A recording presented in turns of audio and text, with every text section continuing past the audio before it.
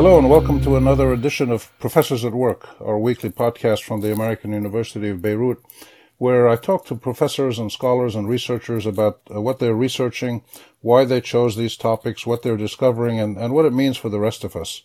I'm Rami Khouri, your host. Thank you for being with us. And I'm very happy to have as my guest Dr. Ilyas Ghzoub, who is an assistant professor of clinical psychiatry at the AUB Medical Center. Dr. Ghzoub, thank you for being with us.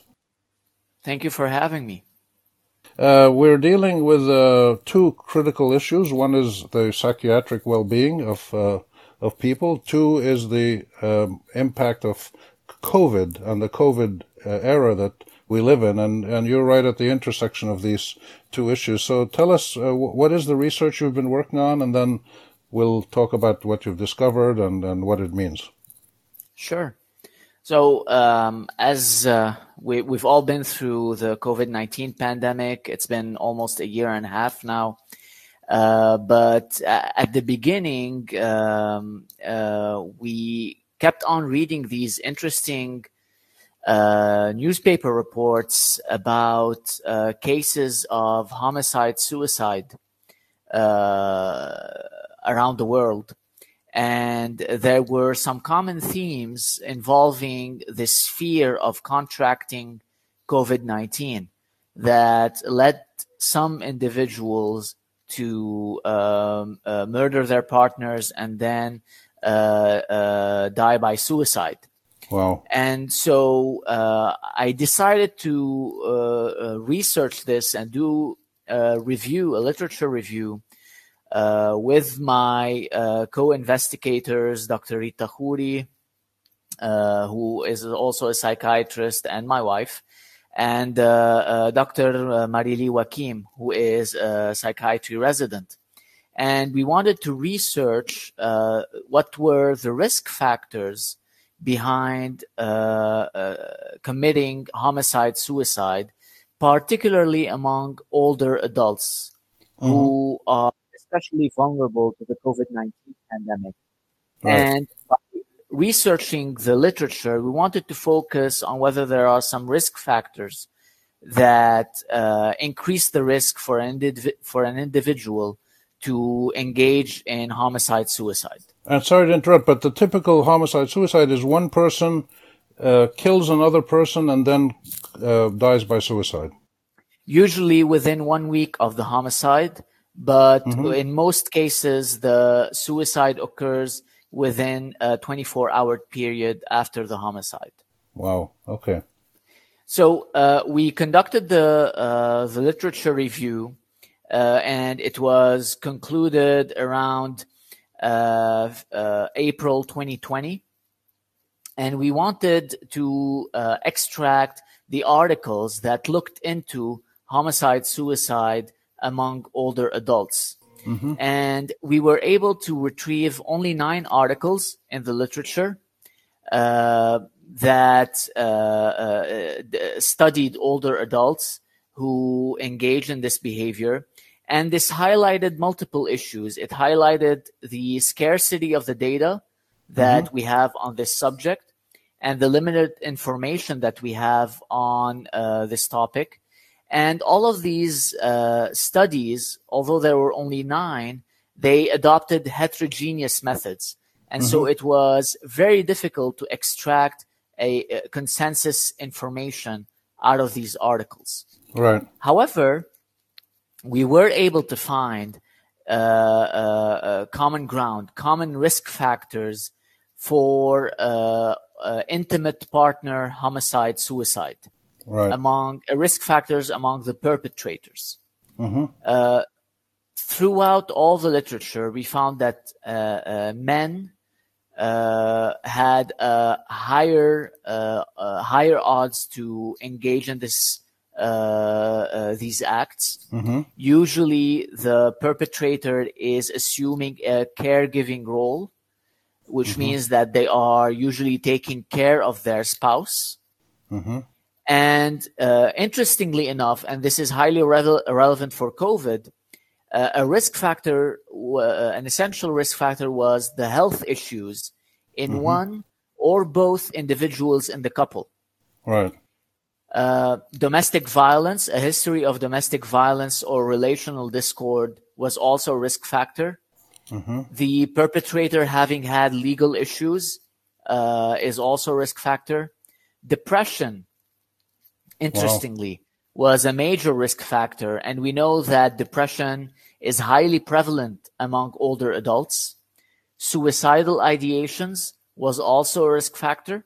And finally, access to firearms, which across the board has been shown to be a risk factor, a major risk factor for suicide and homicide. And as we saw here, also in homicide-suicide. And these studies were done, even though there was not a lot of them, but they were all done in one part of the world? Most of them were done in the U.S. One study was out of New Zealand, another out of Canada, and another one out of Belgium. Okay. And so most of the data that we have is from the Western world. Okay. So what does that do at the beginning of your research? Can you then take some of this knowledge and transpose it to Lebanon or the Middle East automatically, or how do you draw conclusions from that and then move on with your other research? That's a great question. This also highlighted the issue of a lack of homegrown research regarding this topic. You have to keep in mind that this is a rare event. Yeah. However, it has very serious consequences. And so it's important to be on the lookout for risk factors and detect red flags before the terrible event happening. The thing is, we know that psychiatric disorders or mental health issues are universal. And even though the research hasn't been necessarily done in Lebanon, we can safely err on the side of caution, right, and transpose this limited data that we have in order to inform our local practitioners to be on the lookout where these multiple risk factors are present in a certain case. They need to be on the lookout and screen for risk of harm to self as well as to others. And is that essentially what you've done, or have you then gone ahead and done more research locally? So we tried to, in our publication, we published it in the journal Current Psychiatry in February of 2021. And our focus was on extracting recommendations for the general practitioner as well as the psychiatrist on how to screen for the risk and what to do next. And so what we noticed was that with COVID-19, a recent CDC report, we know that around 31% of respondents had symptoms of anxiety or depression. 13% reported substance use, and 11% reported serious thoughts of suicide in the past 30 days. 11%? 11%. And these are huge numbers. Yeah, of course. Which tells us that potentially COVID-19, while we're still in it and in the aftermath of it, there are high risks that the mental health issue, there might be even a mental health pandemic after the COVID-19 pandemic. Wow. And so we know that specifically relevant to the COVID-19 pandemic, the caregiving role, health issues in the couple are specific risk factors. We seem to have an increased rate of depression and suicidal ideations. So those are also risk factors relevant to intimate partner homicide-suicide. And there have been reports that incidents of domestic violence have increased throughout the pandemic, particularly in the periods of lockdown. You're talking globally or in the Middle East or globally? globally. And we have data in Lebanon in particular. Calls to the domestic violence hotline have substantially increased during the pandemic. Wow.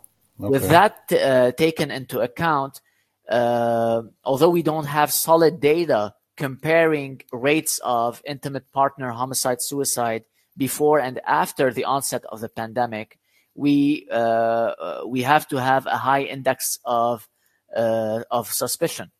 Okay.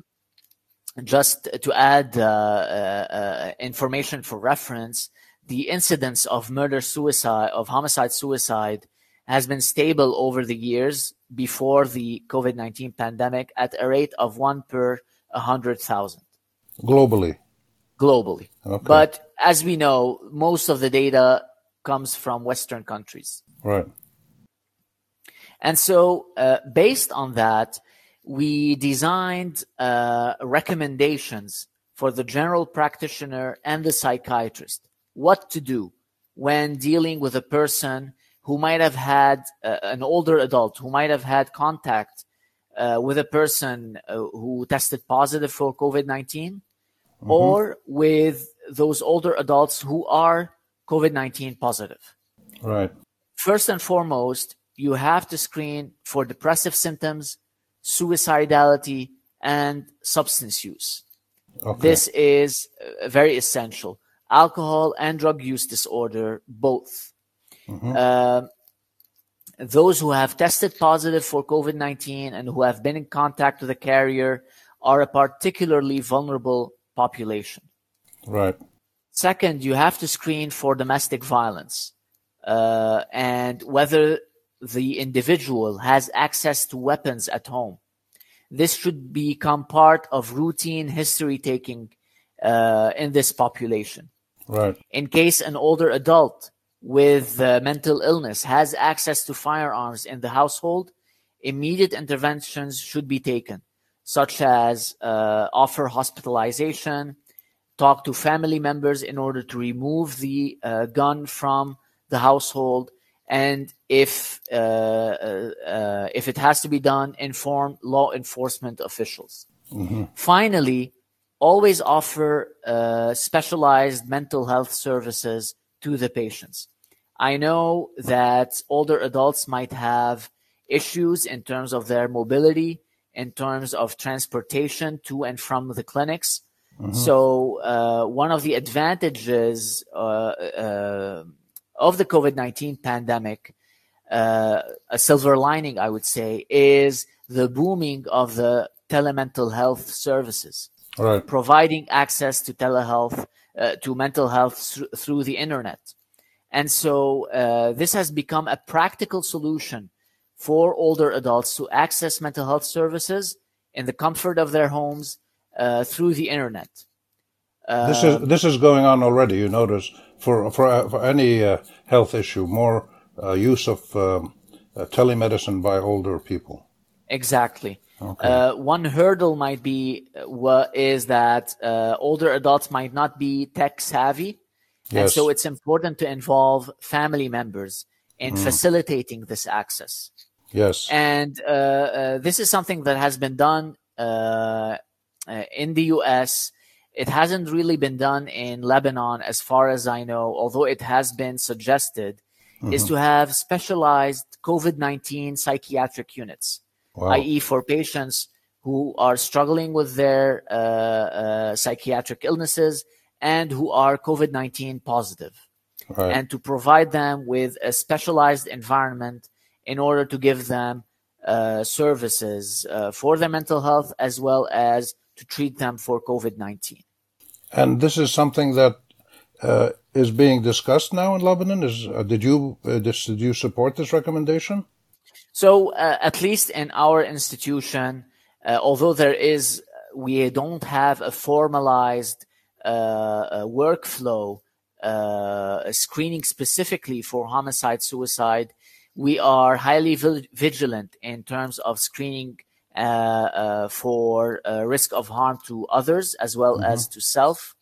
We have psychiatric units a psychiatric unit that is accessible to older adults as well, and we are providing services for a diverse psychiatric disorders. And we also have specialized COVID-19 units, and our consultation liaison service is actively involved in providing mental health consultations to those patients in those units. And it's been highly helpful to the patients, and it's been highly sought after service in the hospital. Let me ask you a general question. We only have about 5 minutes left. A general question. This issue of homicide, suicide, obviously, as you said, is very rare, but it happens, and it's maybe increasing in times of COVID. But this is really just a big, gigantic red warning flag, because if this is increasing, then there's a whole range of mental health issues that clearly are increasing. I've read about this and heard the doctors talk about it in terms of depression and other anxiety, other signs of mental health. So you're dealing with a situation where the range of mental health issues is becoming more prevalent because of the COVID situation, right? Yes, exactly. And so homicide, suicide can be a very a terrible outcome and a manifestation of this cluster of mental health issues and risk factors. But obviously, if there is a rise and an increase in the prevalence of these disorders, then you fear an increase in rates of homicide, suicide. And is it mainly or only homicide, suicide that you're discussing now, or are there other dangers that a person who goes over the edge or reaches a point where they want to do something, they might, if they have a gun or a knife, they might just go and attack somebody else? Or is it always directed at home? So generally speaking, more often than not, direct family members are the ones who are at risk of violence. And interestingly, the phenomena of homicide, suicide is more or less prevalent among older adults. So around 25% of homicide, suicide are committed by individuals above the age of 55. Wow. And that's a lot compared that homicide, for example, are only 9% of the cases are committed by older adults, whereas homicide, suicide, it's 25% of the cases. Wow. So it's overrepresented in this population. Right. And so you've created, designed recommendations for psychiatrists and medical practitioners and nurses, I suppose. And are you going further and looking at giving these guidelines to, say, school teachers or people who are policemen and women and people who are in touch with the general population? So I think that governmental agencies and the media, they have a crucial role. Governmental agencies have a role in terms of securing mental health services to the entire population in a way that is affordable. The media can also play a role in terms of shedding a light on the issue of domestic violence and its risks, as well as signs and symptoms of depression among older adults. And so it plays a role in terms of informing the public about these major health issues. Yes. We don't want the media to sensationalize these events. We want them to rather deliver the information in a precise and accurate manner in order to keep the public informed and to refer people who are in need of help to the adequate services. So there's also situations over the last year and a half we've read about in many countries in the Middle East and elsewhere, perhaps, where a father who's at the end of the line, he doesn't have money, or he's the only breadwinner and he doesn't have any more work or money, he can't feed his kids or take care of their family needs, and he goes and sets himself on fire in front of the mayor's office or something like that, and tries to commit suicide. Now, this is a situation. Well, I ask it in the form of a question: Is this a situation that could have happened without the COVID era? Or, in other words, are these basic mental health tendencies that manifest themselves, or are these people who normally wouldn't have done this, but the COVID situation, lockdown, lack of work, lack of income, brought them to a new level of depression and anxiety, and therefore they ended their life? This is very interesting that you're bringing it up. I'm currently working with a team of researchers on systematic review on self-immolation or self-burning as a method of suicide, which interestingly is a common method in the Middle East region. Mm-hmm. And we will look into risk factors in the literature that increase the risk of engaging of using this method of suicide. Right. But anecdotally, it seems that there was an increase in using this method after the start of the Arab Spring. Right. And the multiple uprisings, first in Tunisia and then later on. But indeed, anecdotally, we have noticed an increase of using this method, at least in Lebanon, over the past couple of years. Right. The uprising of October 2019 was almost simultaneous with the COVID-19 pandemic. And so it's difficult to really differentiate whether it was the COVID-19 pandemic that led to this increase in this method of suicide. But this is definitely a question that we are currently looking into. Yeah, and it's fascinating. We've only got about a minute left, so I just want to make comment and ask you a question. It's fascinating that you're getting different responses to the stresses that people feel even before COVID. The Arab uprisings, Mohammed Bouazizi started it, or at least his was the first case that was widely publicized. And people went out into the streets and demonstrated, and in Lebanon here and many other places. So some people respond by turning to political activism to improve the conditions of their life that had deteriorated so badly that they felt there was no reason to keep living, or they just couldn't stay alive and set themselves on fire. So my last question to you is, what's your next project now? You mentioned the self-immolation. Is this your next focus of study, or are there other issues you're tackling? Yes, this is currently a project. Hopefully in the near future, we'll try to screen for homicide-suicide and look into the local prevalence and epidemiology of homicide-suicide here in Lebanon. Mm-hmm. But we're currently working on self-immolation and the risk factors and its epidemiology in the Middle East. Wow. Well, important research, and I'm sure we'll have you back down the road to talk about what you're discovering. My guest has been Dr. Ilyas Ghussoub, Assistant Professor of Clinical Psychiatry at the AUB Medical Center. And thank you, Dr. Ghussoub. Thank you for having me. It's a pleasure. You bet. I'm your host, Rami Khouri. This is Professors at Work. Join me again next week. Bye for now.